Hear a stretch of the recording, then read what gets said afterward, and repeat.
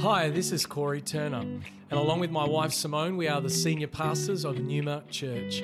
I wanted to thank you for listening to our podcast today.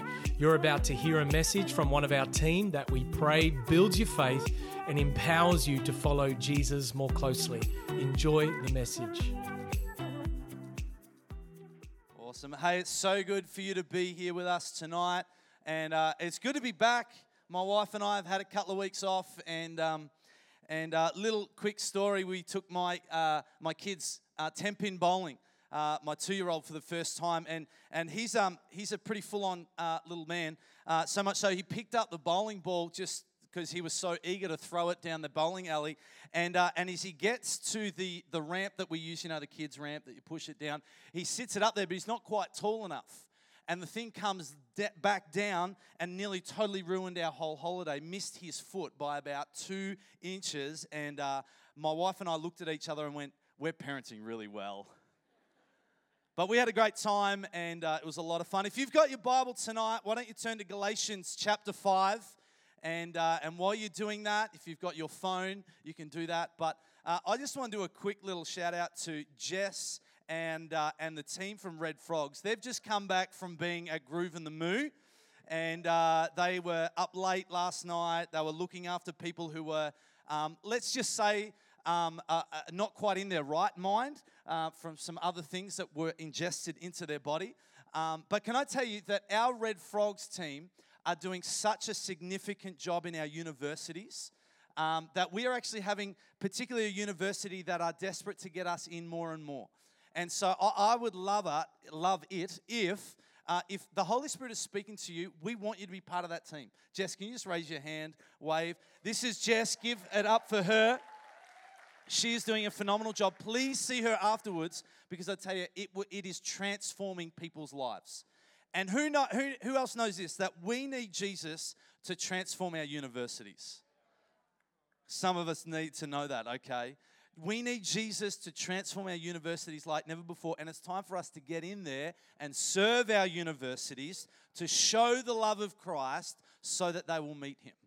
And so if you can be part of that team, why don't you see Jess after the end of the service. Galatians chapter 5, starting in verse 1, it says, "So Christ has truly set us free. Now make sure that you stay free. Do not get tied up again in the slavery to the law. Listen, I, Paul, tell you this. If you counting on circumcision to make you right with God, then Christ is of no benefit to you. I say it again. If you're trying to find favor with God by being circumcised, you must obey every regard in the whole law of Moses. For if you are trying to make yourself right with God by keeping the law, you are cut off from Christ. You have fallen away from God's grace.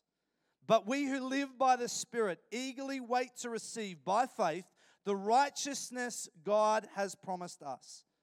For when we place our faith in Christ Jesus, there is no benefit for being circumcised or being uncircumcised. What is important is faith expressing itself in love. Jump down to verse 13. For you have been called to live in freedom, my brothers and sisters. Do not use your freedom to satisfy your sinful nature. Instead, use your freedom to serve one another in love. For the whole law can be summed up in one command: love your neighbor as yourself.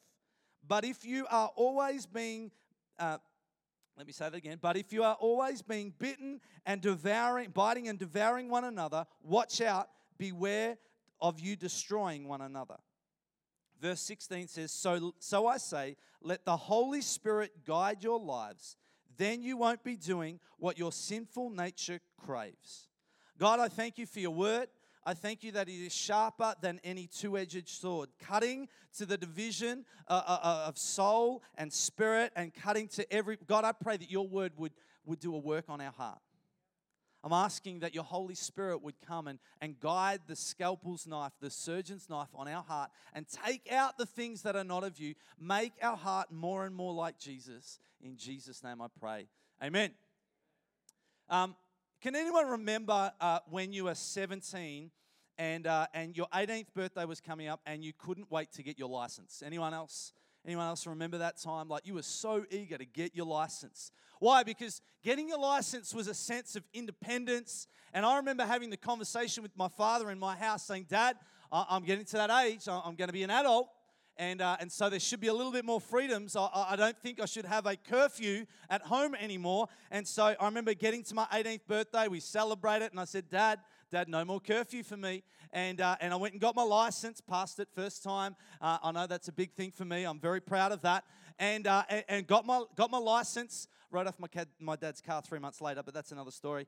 And so I'm driving around saying, Dad, I don't need a curfew. And I remember these small little words that I'm sure some of you have also heard, but Dad said, hey, as long as you're under my roof, it's my rules.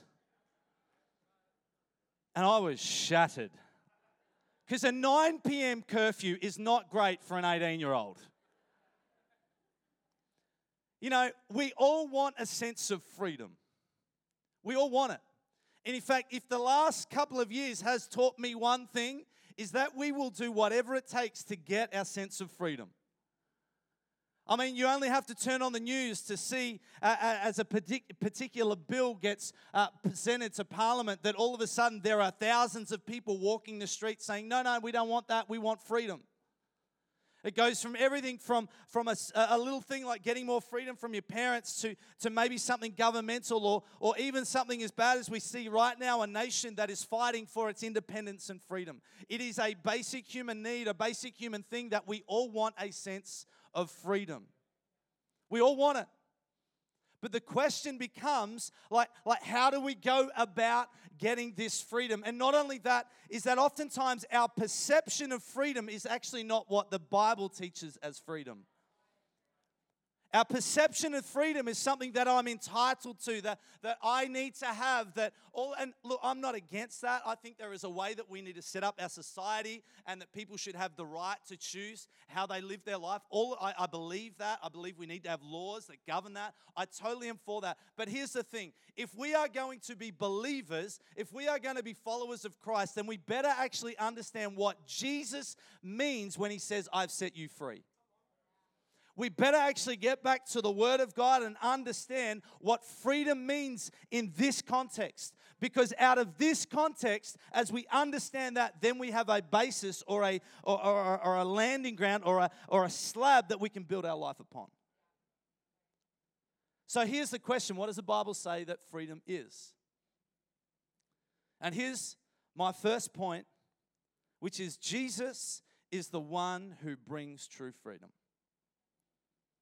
It's not your parents. It's not your friends. It's not a political party as we head into an election. It's not a government. It's not a dictator.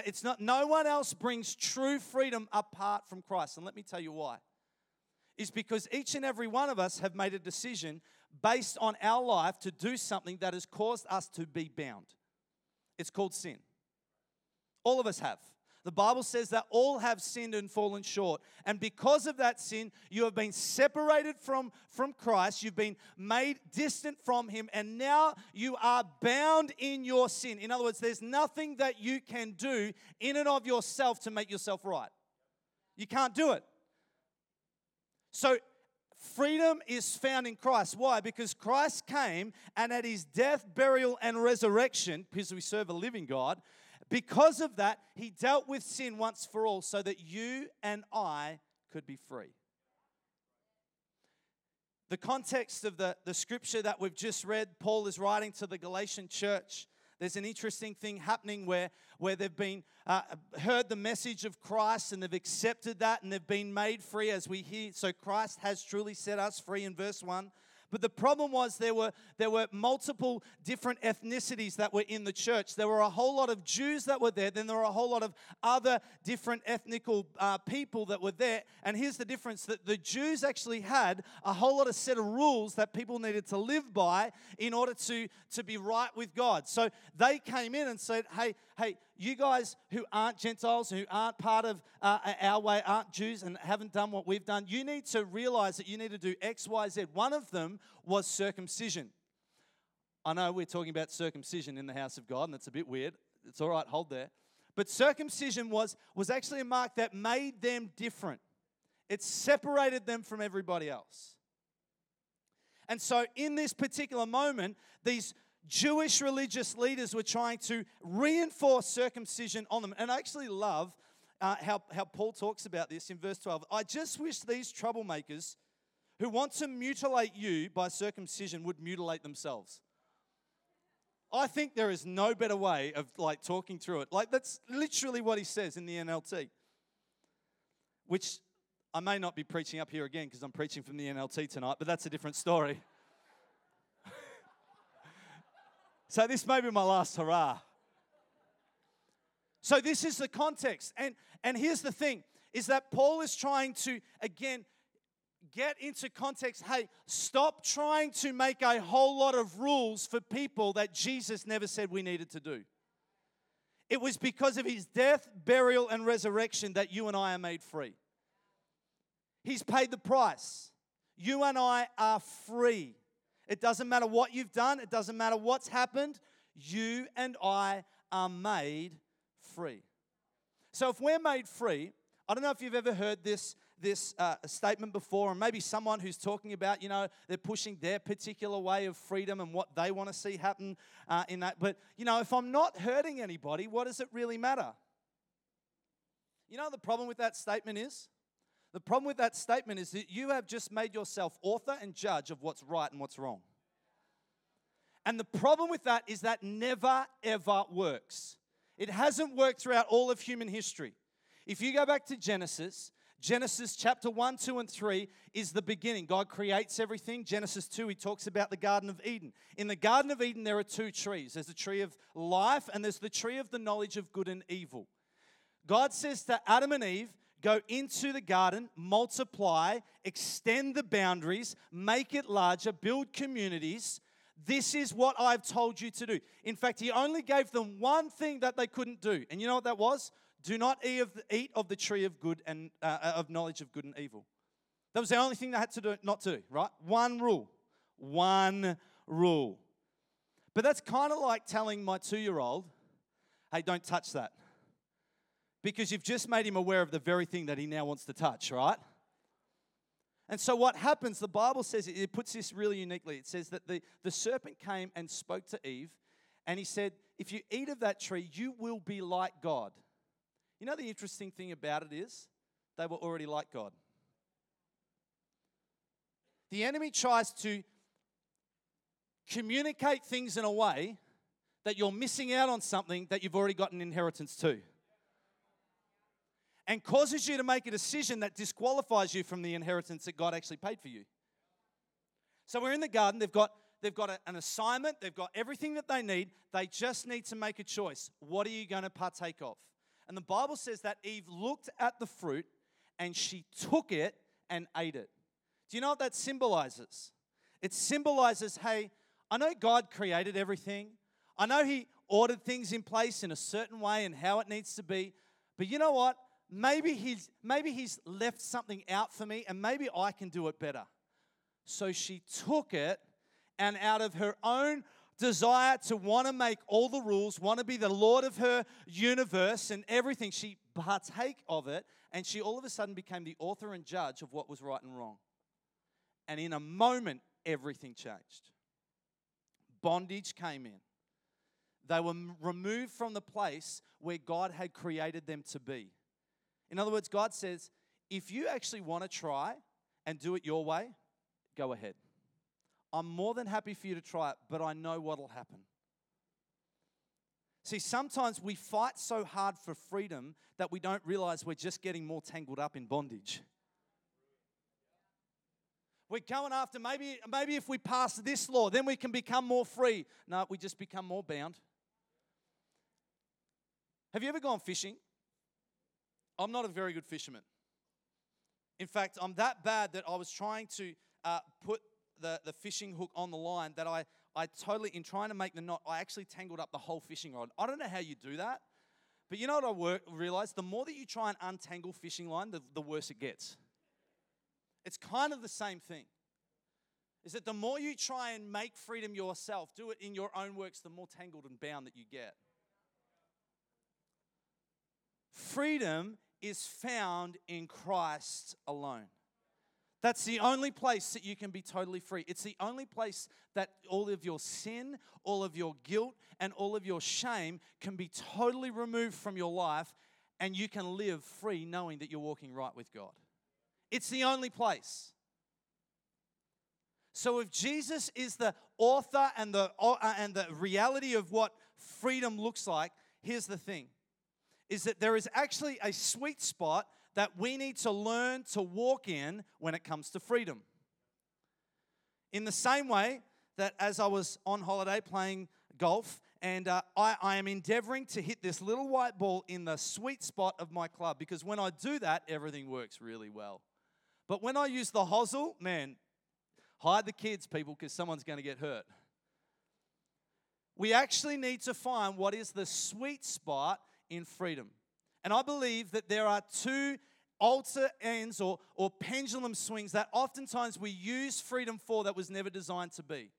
The first one is what I call Board Game Ben. Board Game Ben. Let me explain. Board Game Ben is the kind of person that rocks up to your house and they bring their board game and they sit down and you start playing the board game.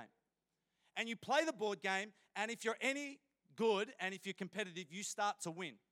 But the problem with Board Game Ben is because it's his board and he's not winning and he's not getting what he wants, he packs up his board game and goes home. True story, that happened. See, in freedom, oftentimes we use our freedom, well, I can do whatever I want. It's my board game. You can't win. And our definition of freedom looks, I can do whatever I want, whenever I want, however I want, as long as I don't hurt anybody else. There is no greater deception. I can't tell you how many times, as a youth pastor, as a young adult pastor, I've had people come up to me, Dave, the Bible doesn't say you can't go to the club. It doesn't say it. In fact, there are people there that need to hear Jesus, so I just need to go and get my boogie on, and I'm going to boogie for Jesus, and you watch, the anointing will flow, and there will be like, I'm going to use my freedom. I'm like, hang on, whoop, come back a bit for a moment. The reality is, let's just be honest for a moment. The reason you go into the club is because there are people there that even in single degree weather are wearing less clothes than probably what you would like to see. Well, actually, it's probably what you want to see. Let's be honest for a moment. Or the other one, the Bible, Jesus drank wine. Jesus drank wine. And our great premier said it's time to get on the beers. Like, come on, like this is what we need to do. It's like, bro, you're missing the whole point. See, in verse 13 it says, for you are called to live in freedom, my brothers and sisters. Do not use your freedom to satisfy your sinful nature. Don't use the freedom that Christ paid for just to do what you want to do. That's not what it was made for. You're not in the sweet spot of freedom when you're using your freedom to get whatever you want. What about romantic relationships? Oh, Dave, I know she's not saved, but man, I'm believing, I'm praying that she's going to get saved. And you know what? If I'm not in her life, then she's not going to know Jesus. It's like, okay, bro, let's see how that goes. We all know how that ends up. There's so many things. Maybe it's like this. You know what, David? We live under grace, and so I don't need to fast and pray. I don't need to do that because, you know what, I have a relationship. I live under grace now, and God and I, we're cool. We got it going. We got an understanding. It's like, bro, you're totally missing the point. You're using your freedom to satisfy your own sinful nature. And the very thing that Christ paid for, it's like you're going, you know what, thanks, Jesus, but I'm going to do whatever I want with it. That's Board Game Ben. The other end of the spectrum is what I call country club Christianity. Country club Christianity is where there are a whole lot of rules and regulations that you need to jump through in order to be part of the elite club. On Monday, I had the privilege of being invited to the MCC members on Anzac Day. We got to go and sit in the lounge where they have dining and food and whatever. But what was interesting was the text message that I got on what I could do and what I couldn't do in the actual lounge. I had to wear a full suit and tie and all this sort of stuff. And when we get in there, we would sit down. I could take my jacket off when I was sitting down, but the moment I stood up, I had to put my jacket back on. And then not only that, if I ordered something that wasn't quite right, then they would come back and we'd have to sort that out. But I would need to sort something else out, which I didn't even really understand what was going on. The people that were there organized it all for me. But there's like all of these hoops that we jump through. And this is what we actually do in church. We subtly do this. Oh, they're not wearing the right clothes. Oh, they don't say the right things. They don't do the right kind of things. And all of a sudden, we make the freedom that Christ paid for so much more bondage for people who are coming in and are broken that it's like there is no hope for me to live up to that. Why would I even bother? And we create the church of Jesus Christ like the country club, which it's never supposed to be. We need to find the sweet spot of where freedom is found. So how do we remain in the sweet spot? Simply, it's the Holy Spirit. The Holy Spirit enables us to stay in the sweet spot. In verse 18 of our portion of Scripture in chapter 5, it says, "But when you are directed by the Spirit, you are no longer obligated by the law of Moses." Did you catch that? In another Scripture, it says, "As you walk in step with the Spirit." As the Spirit leads you, He builds within you the fruit of the Spirit. Love, joy, peace, patience, kindness, goodness, gentleness, of which there is no law. The sweet spot is found in your communion with the Holy Spirit. That's where it's found. It's found in how you are engaging and building your intimacy with the Holy Spirit. I remember there was one time where God had been speaking to me about the area of finances.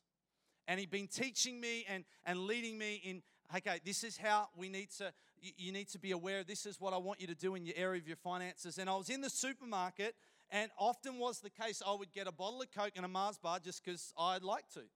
And I go to the fridge to get the bottle, and I all of a sudden just hear this small little whisper saying, "Don't do it. Don't do it." I'm like, what was that? Don't do it. Immediately I knew what it was. I'm like, God, are you telling me not to get a Coke? Like, what's wrong with that? It's beautiful. It's red. It's got a nice little cap on it. Gives me a little sugar buzz. Like, what's wrong with it? And all of a sudden I realized what He's doing. He's actually trying to guide me and keep me in the sweet spot. Why? Was buying a Coke wrong? No, it wasn't. Is it against the law of what God said? No, it's not. But here's what it is. It's me determining that I am going to live my life in the sweet spot of freedom, that anytime He speaks to me, I'll obey. That anytime He nudges me this way, I'll obey.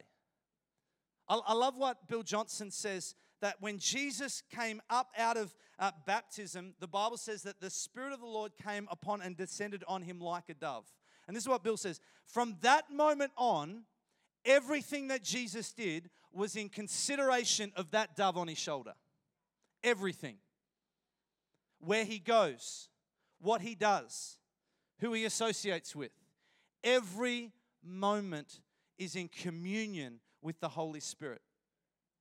I actually think that as we live in the sweet spot of the Holy Spirit, it's amazing how free we become. That all of a sudden it's something that, let me take a side step for a moment. One of the scriptures that really puzzled me as I was growing up is this scripture where it talks about if you believe what you're doing is wrong, it's actually counted as sin. But if you don't, it's not. I'm like, what is with that? All of a sudden I realized what it is that the Holy Spirit actually guides you in moments. And even though it's not wrong based upon His word, it's because He's tailor-made a destiny and a plan for your life. And if you step into that, you step out of the plan that He called you for. But here's the thing. Sometimes we measure our line of what we can do based upon the person next to us. But God never called you to live their call. He called you to live your call. And there'll be a price that you and I have to pay, the obedience to the Holy Spirit that you and I will have to pay that's maybe different from one another. But that's living in the sweet spot of freedom that Christ paid for. This is what freedom looks like. I know that there may be people here that you're like, well, Dave, that's really great for you to say you're a pastor, and I'm sure that you hear from the Holy Spirit all the time, and you're so good. But for me, I don't even know if I don't know if it's the Holy Spirit or just bad pizza. Like which one is it? And I totally get there. I've been there, right? But here's what I know: to cancel the lie that the enemy often says that you cannot hear the Lord. It's found in John chapter 10, verse 27. It says, "My sheep hear my voice, and I know them, and they follow me." In other words, God has wired you to hear Him. It is impossible for you to not hear from God. You can hear from Him.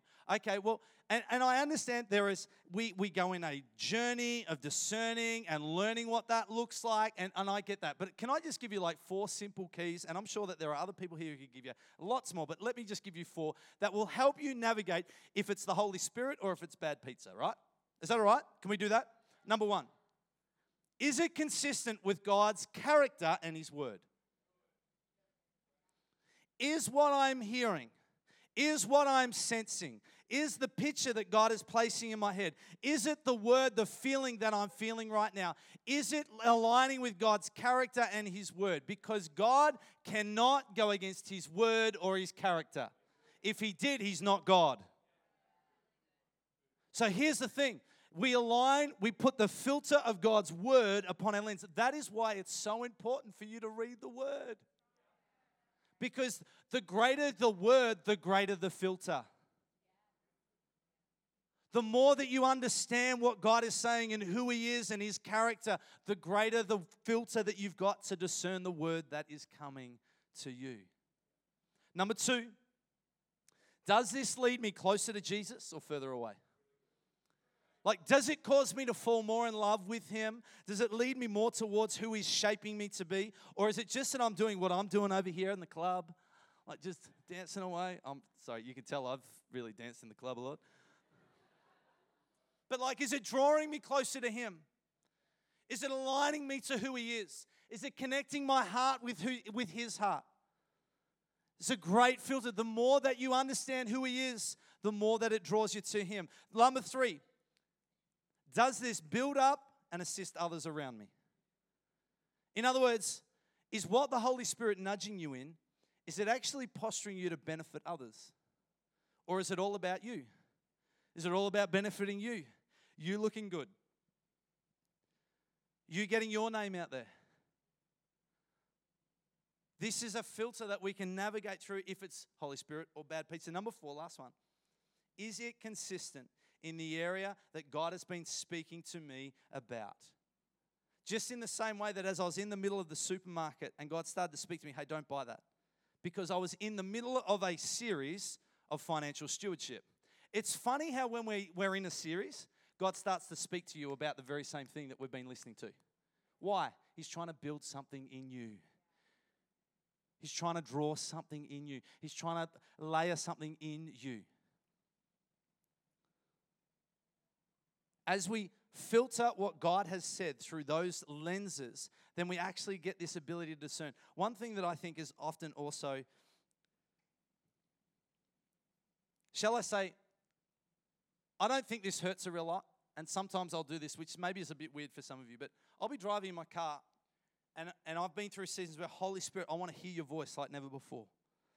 And I'm driving in my car, and all of a sudden I'll just feel God say, oh, okay, turn left. Now, can I be honest for a moment? I don't know if it's God or if it's me making it up.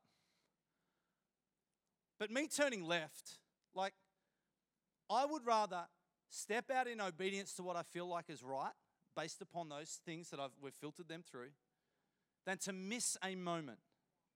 And I know that when I get to heaven, I'll actually be able to ask, okay, God, what was that about? Was that just me being on my learners again? Was that me being in this position, or was there something significant in that? Lastly, and this is my final thing for tonight, so the band can start to come up. it says your freedom actually has a purpose. So your freedom is not just to set you free, but it has a purpose for the people that you come into contact with. It has a purpose. In verse 13, it says, use your freedom to serve one another in love. Actually, your freedom is designed not only to set you free, but actually to posture yourself in a way that actually sets other people up to live free. I love what Paul talks about in 1 Corinthians chapter 9. We're going to do just a small bit of reading here. I want to do this to bring a few things out. Paul's talking about giving up his rights. In verse 19 of 1 Corinthians 9, it says, even though I am a free man with no master, I have become a slave to all people to bring many to Christ. When I was with the Jews, I lived like a Jew to bring the Jews to Christ. When I was with those who followed the Jewish law, I too lived under that law. Even though I'm not subject to that law, I did this so that I could bring Christ to those who are under the law. When I was with the Gentiles who did not follow the Jewish law, I too lived apart from the law so that I could bring them to Christ. But I did not ignore the law of God. I obeyed the law of Christ. Did you hear this?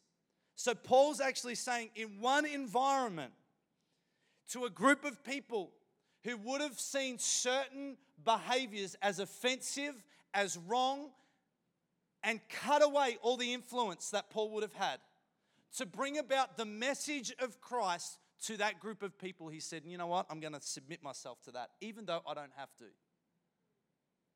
To another group of people, he comes over there and he lives in such a way that actually gives him the place to speak about Christ and who he is. All the while being totally free of both. He says this one thing, I am free, but to the law of Christ. What's the law of Christ? We just read it in verse, where we go?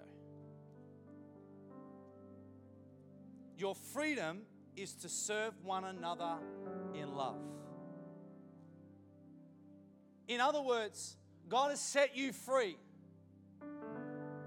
to actually position your life in such a way that you would bring freedom to those around you through your words of communicating who Christ is. I had this friend who just recently got back from Romania, and I was talking to him just yesterday about his trip. And he said, Dave, you know, we're in this church in Romania, and like it's kind of what the church used to be like probably 10 years ago, where everyone rocked up in a suit and a tie, and they've got the pastors, they would sit on the stage, and this building was like this mezzanine coming in, and he was there to come and lead worship and lead song, but the thing was, he had a nose ring. And the problem was, the interpreter said, hey, you're going to need to take that out, because in this culture, we have this thing like only gypsies wear the nose rings. You can't say that you've named your daughter a certain name because that's associated with the gypsy culture. And so because of that, he removed his nose ring. He didn't communicate about his name of his child, even though in our context, who cares? But he did that so that when he got up in a moment to lead people into the presence of God, they weren't looking at his nose ring, they were looking at Christ. I wonder how many of us are living our life, living our freedom like, I don't need to be subject to that rule, because, you know, they're really weird. But hang on a minute, what about if you actually got close to them and actually started to communicate to them the revelation that you found? What if you served the people around about you and directed them into a place where they would encounter the risen Christ? I'm so thankful that Christ has set me free. I'm so thankful that He has made me free, and I am free and free indeed. But here's the thing, I will not use my freedom just to serve my own wants, my own needs, my own desires. I choose to live in the sweet spot of freedom so that I can serve people in such a way that they would have an encounter with Christ. I love being in church. I love the presence of God. I've seen in moments like this where people who are far from God have a moment with Him in the presence of God. But I've also seen moments where people have come into the church and because of a conversation, because of back-talking, because of not being inclusive, they've walked out and their judgment of the church has seemed real and they've missed their encounter with the Holy Spirit. I tell you, it's a sobering thought that we actually carry within us the power and the freedom to actually posture ourselves in a way that others would come and drink from the well that never runs dry. Let me tell you that Christ paid the price so that you could live free. You can wake up tomorrow morning knowing that you are in right relationship with God, that you can have a relationship with Him. It's not about following a set of rules. It's not about following a set of things that you need to do. No, it's about a relationship with Him. You are not too far gone. There's nothing that's happened to you or that you've done that will disqualify you from what Jesus did. Thank you for joining us for this message today. We don't assume that every person listening has a personal relationship with Jesus Christ. And so today, we invite you to begin following Jesus as your Lord and Savior. The Bible teaches that every one of us has been created for a relationship with God. Sin has separated us from that relationship, but God loved us so much that He gave us His one and only Son, Jesus Christ. Jesus lived, died, and rose again, conquering sin, Satan, and death itself. If we believe in our hearts that God has raised Jesus from the dead, and we confess with our mouth that Jesus is Lord, we will be saved. So if you are ready to pray in faith, turning away from your sin and believing in Jesus for your salvation, please pray this prayer. Dear Jesus, I believe that you are the Son of God, and I ask you to forgive me and cleanse my heart from all of my sin. I receive by faith the free gift of eternal life, and I ask that you would fill me with the Holy Spirit. I thank you that I am born again as a child of God and that you have made me a new creation in Christ Jesus. In Jesus' name I pray, amen. If you have prayed that prayer for the first time, we would love to know and help connect you to a local church in your area. You can contact us on our website, numa.church. Thank you for listening.